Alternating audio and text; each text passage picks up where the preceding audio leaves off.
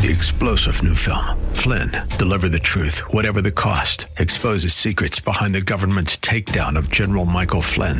Flynn knew what the intel world had been up to. He ordered the first audit of the use of contractors. This set off alarm bells. He told the truth. He was the most dangerous person for Donald Trump to hire. They had to get rid of Flynn.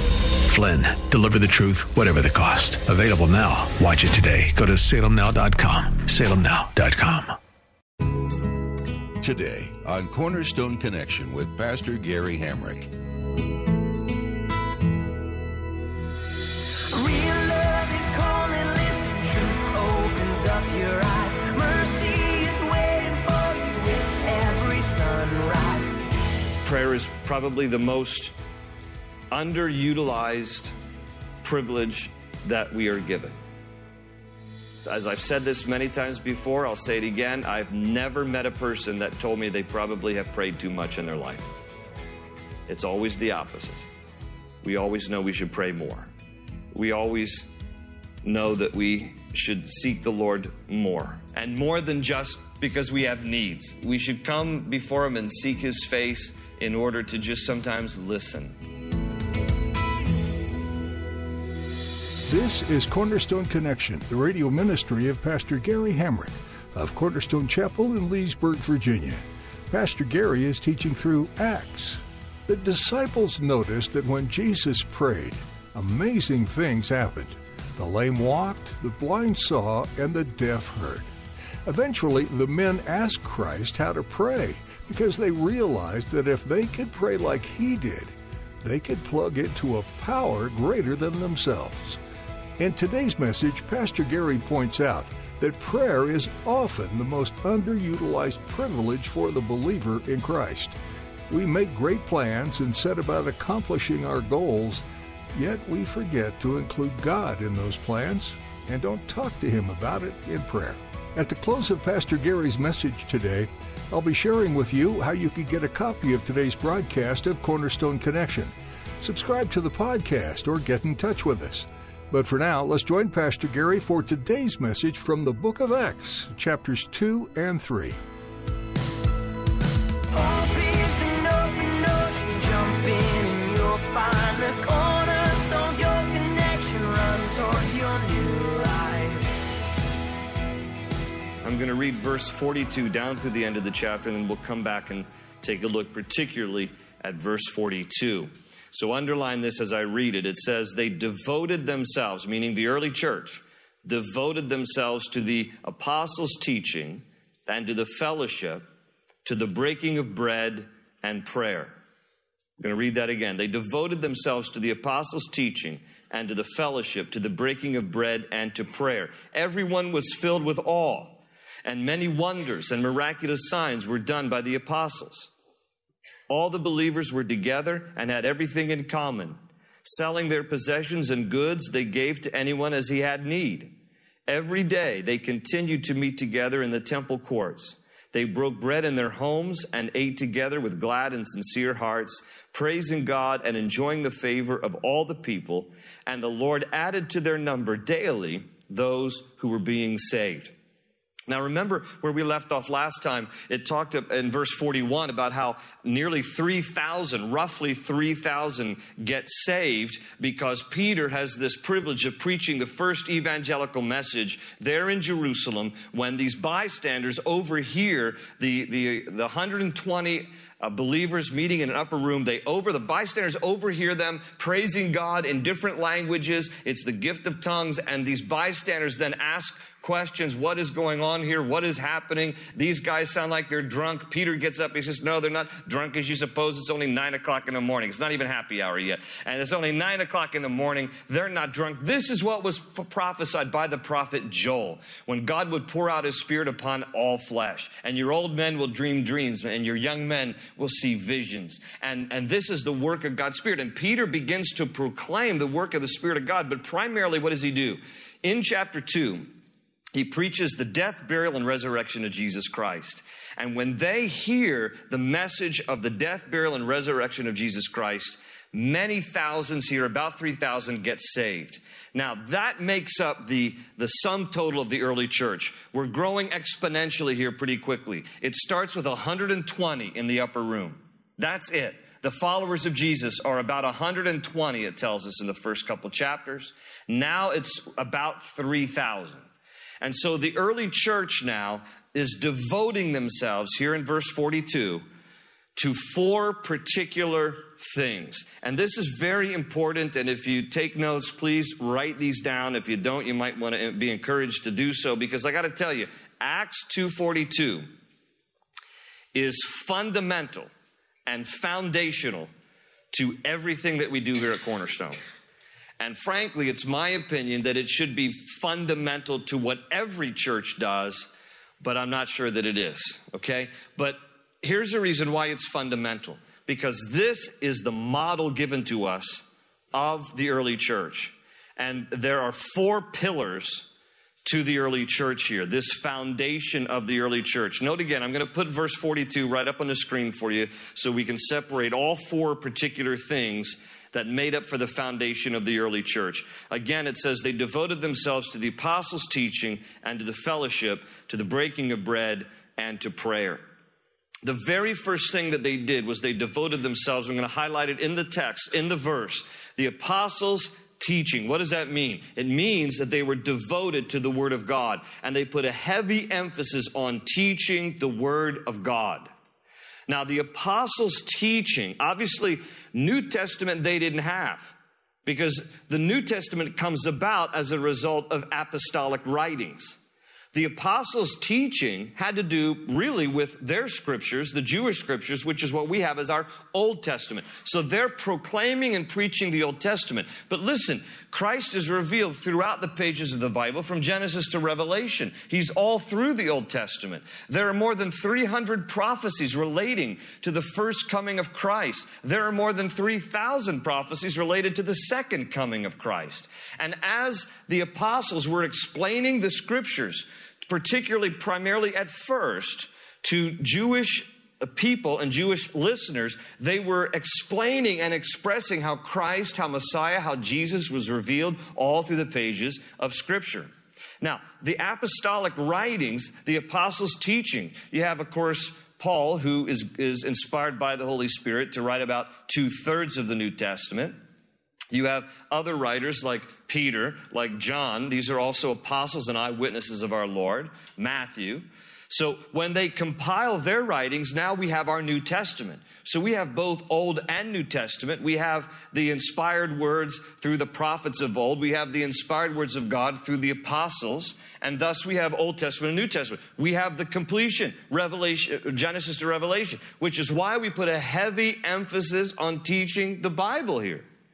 Because it was one of the first and most fundamental things about the early church. And if we want to follow as closely as we can to the pattern and the example of the early church, and we look at, okay, what are some of the things that they did? What did they devote themselves to? What can we learn today as a church in the 21st century from the first century church? And the first thing that it tells us here is they devoted themselves to the apostles' teaching, which is the Word of God.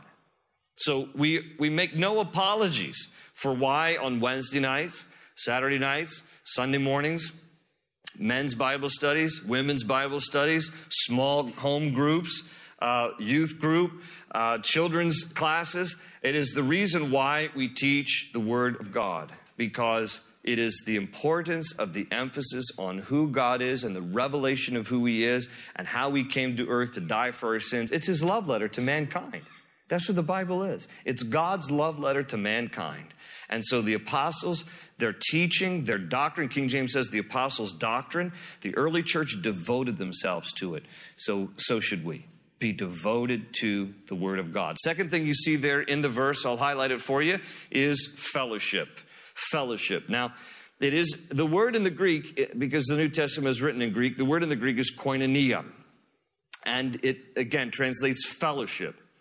Koinonia is a Greek word that means the kind of fellowship more than just casual acquaintances, But it speaks here of a relationship that people can have. And quite honestly, it can only be gained through the common bond of knowing Christ as your Lord and Savior.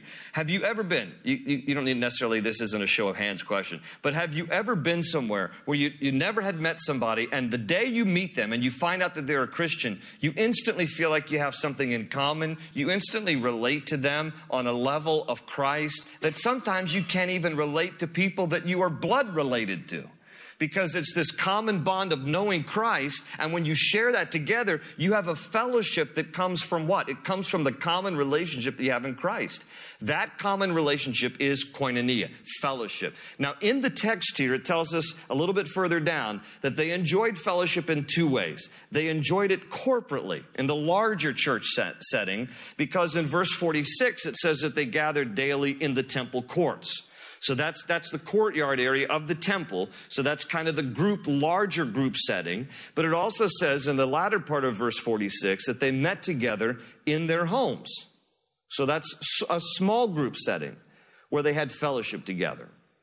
And I will tell you that the larger our church has gotten over the years, the more intentional we've had to become about making a larger church feel smaller.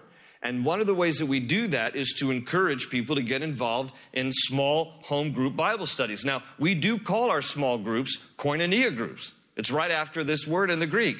And sometimes we abbreviate it as K groups. And we've debated as a staff over the years, maybe koinonia is too confusing of a word, and we should just opt for something like, home Bible study groups, or some churches call them shepherd groups, or fellowship group, whatever. It doesn't really matter what we call them. The importance is you should probably be in one if you can, because the significance of having fellowship on a small group level is important.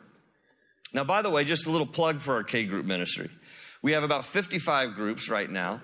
About 650 people from our church are involved in small groups. So it's a healthy part of what we're doing here. I think it would be great for there to be even more than that, because you'll never get to know someone and share common experiences and pray for each other and encourage each other and dig out Scripture a little bit deeper if you're just kind of passing from one service to the next here. I mean, you can do that. I'm not trying to lay a guilt trip on anybody. I'm just saying that if you want to really walk through life experience with other people, it's going to be very hard to do it just because you come to a service or two here at Cornerstone in a larger church setting.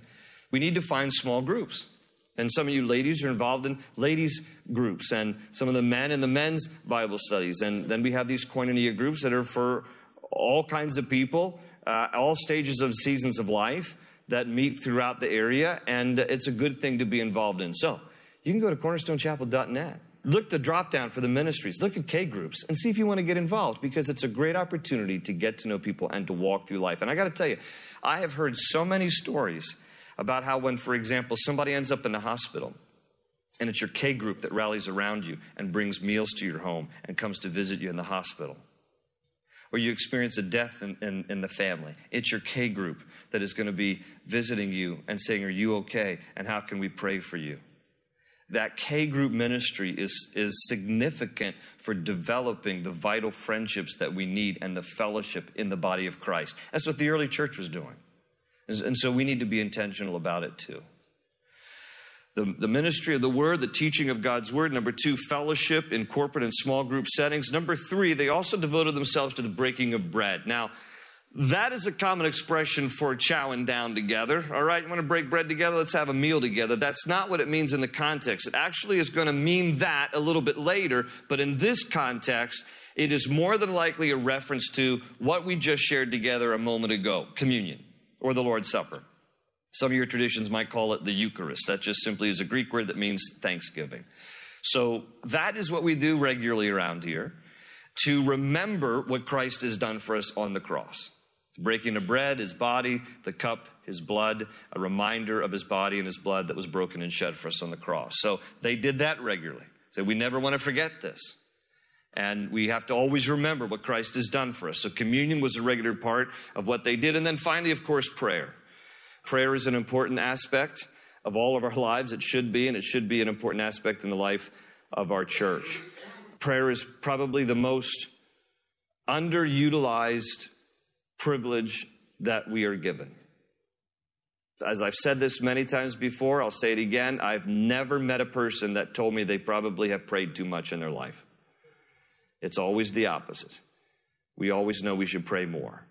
We always know that we should seek the Lord more. And more than just because we have needs. We should come before Him and seek His face in order to just sometimes listen.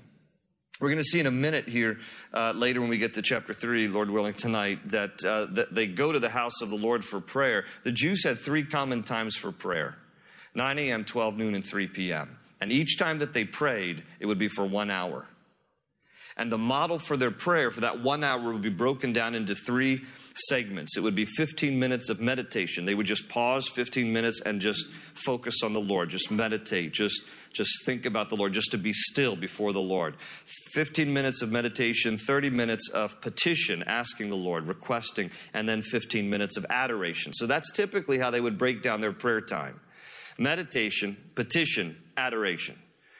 So the idea is, if you can't find an hour in your day to pray, and you don't necessarily have to do those 3 kind of ways to pray, at least be consistent in your prayer life, that we can approach the throne of grace and find help in our time of need, and to seek His face and to just be still sometimes before Him, and not to talk, just to listen to His still small voice. So pray.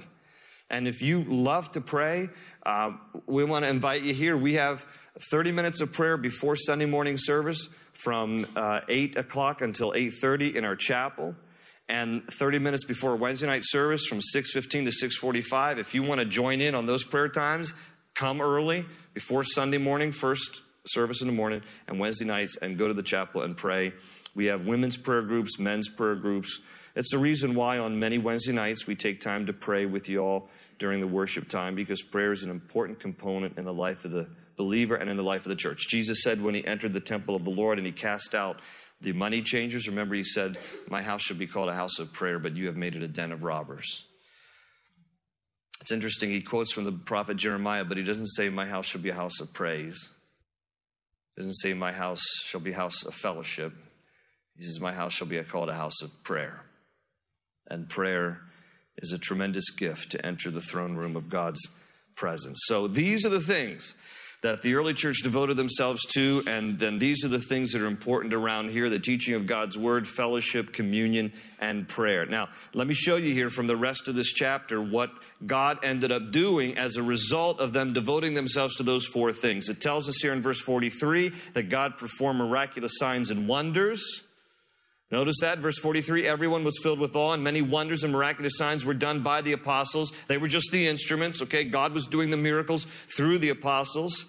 And He added to the church, verse 47, they were praising God and enjoying the favor of all the people. And the Lord added to their number daily those who were being saved. And God was saving souls there as well. It was God's work and God's miraculous power that was doing what they were experiencing and seeing. And then this is what it produced in the people. These final verses tell us this, that first they were filled with awe, verse 43 says. It says they were filled with fear. King James version says, and it actually is the Greek word phobos, where we get our English word phobia. It really does mean fear. The early church understood what a healthy fear of God was about. Now, fear is a tricky thing, because if you fear God in the wrong way, you'll never approach Him, and you're going to be afraid of Him like He's always out to harm you.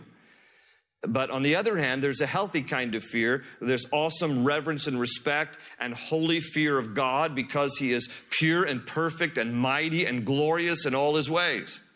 You know, I love the part of the hymn, "'Twas grace that taught my heart to fear, and grace my fear relieved." So, and that great part of the hymn, Amazing Grace, it was grace that taught my heart to fear. If you have a healthy understanding of grace, then you will also have a healthy understanding of the fear of God. But 'twas grace that taught my heart to fear, and grace my fear relieved, because it wasn't a crippling kind of a fear. It was a reverential kind of a fear. And we must have a fear of the Lord. They also then, verse 45, it says, selling their possessions and goods, they gave to anyone as he had need. They were very generous towards others. What happened as a result of those 4 pillars of the early church was that it would produce in the people this generosity towards others. Now, please make note This is not encouraging socialism. It looks like it there in verse 45, where it's like, well, look, let's just be the early church, bro. You know, we sell all our possessions and goods. We come together. We live in a commune as one. Yeah. That's not really what they're talking about here, okay? Don't go selling your house and your furniture and moving in a commune with other believers. Here's what you need to understand about the context. The context is, first of all, until chapter 10, the entire totality of the early church were Jews. You don't see Gentiles till Cornelius in chapter 10. So all the believers here in Jesus Christ, the early church was made up exclusively in the first almost 10 years. When you look at the book of Acts, it covers about 30 years over about as many chapters. It almost goes roughly averaging about a year a chapter. So, you know, we're a couple of years into it. And the makeup of the early church was exclusively Jewish. Let me tell you what happens when you become a believer in Christ, first century, and you're a Jew. You are instantly shunned and rebuked and alienated from your family. Your family disowns you. Orthodox Jews, even today, strict Orthodox Jews, especially the Hasidic Jews, if someone from their community, a Jewish community, believes and accepts Jesus Christ as Messiah, they have a funeral for you. That's how much they disown you. They shun you. So you're a Jew, first century here, you believe in Jesus, you're now shunned by the Jewish community, for the most part. Nobody's going to come buy any of your products at your business. You're going to go out of business. Nobody is going to sell you anything. You're going to become pretty much destitute. So what the early church did here was they pooled their resources for the sake of survival. This is not socialism here. This is survival. That's what's happening. They pooled their resources together because they were out of jobs and they were out of work and they were out of income. And so they did this as a means of survival. And the fact of the matter is that the Bible teaches and puts strong emphasis on having a good, strong work ethic. In the Bible, it tells us in 2 Thessalonians 3:10, if a man will not work, he shall not eat. Okay? So I know that there are a lot of times people get laid off and they lose their jobs and it has nothing to do. It's just unfortunate. But for those who are just sitting around and they don't want to get a job, the Bible says if you don't work, you're not going to eat. So it puts an emphasis on strong work ethic. In fact, it says in 1 Timothy 5:8, if anyone does not provide for his relatives, and especially for his immediate household, he has denied the faith and is worse than an unbeliever. King James says an infidel. You know how that word is thrown around today about the infidels? The Bible uses that word for somebody who does not provide for his own family. So there is a strong emphasis on having a good work ethic. This verse in verse 45 of chapter 2 of Acts is not trying to encourage socialism and just pool your resources together. It was encouraging survival because of the day. But it fostered a spirit of generosity towards others. And, you know, by the way, that said, even though the Bible doesn't encourage a socialistic lifestyle, if somebody feels led by the Lord to, you know, end up selling all your possessions and giving it to the poor or going on the mission field or, you know, supporting whatever, I mean, that's between you and the Lord. I'm just saying as a pattern. You don't see this repeated in the rest of the New Testament. So you can be faithful to the Lord and give all your stuff away. I'll give you my address if you want. But other than that, it's not suggesting a pattern here. It's just what they did out of survival. It also tells us that it produced friendship among the body. Open ocean, jump in and you'll find the cornerstones, your connection, run towards your new life. The book of Acts is so full of the Holy Spirit and the joy of the newly formed church. Though Jesus has left the earth for an unknown time, he didn't leave his followers alone. He gave them the same gift offered to us even now, the presence and power of the Holy Spirit. When we accept Jesus' sacrifice of love as our only hope for salvation, we automatically receive the Holy Spirit. to help us as we grow in faith. Today, you too can have the Holy Spirit. We'd love to talk more with you about this. So please feel free to give us a call at 703-771-1500. If you already know Jesus, we'd still love to hear from you and be able to encourage and pray for you. Our number again is 703-771-1500. Are you in the Leesburg area? If so, come join us for our weekly services at Cornerstone Chapel. We meet each week on Sundays at 8:30, 10, and 11:45 a.m. and Wednesdays at 7 p.m. Come get to know us better, meet Pastor Gary, study the Bible, and spend time worshiping God for all He's done. Directions to Cornerstone Chapel can be found on our website, cornerstoneconnection.cc. With that, our time with you has come to an end for today. Join us next time to learn more about the early church in the book of Acts, right here on Cornerstone Connection. They say you're a wandering soul, that you've got no place to go, but still you know,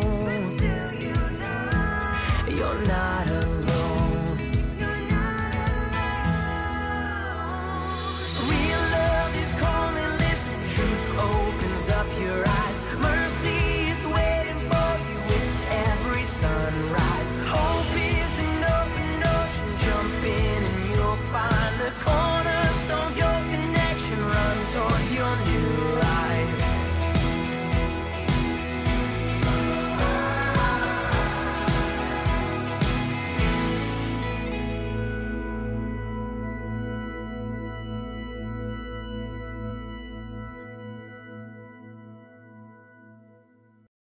Three-star General Michael J. Flynn, head of the Pentagon Intelligence Agency, knew all the government's dirty secrets. He was one of the most respected generals in the military. Flynn knew what the intel world had been up to. He understood its funding. He ordered the first audit of the use of contractors. This set off alarm bells.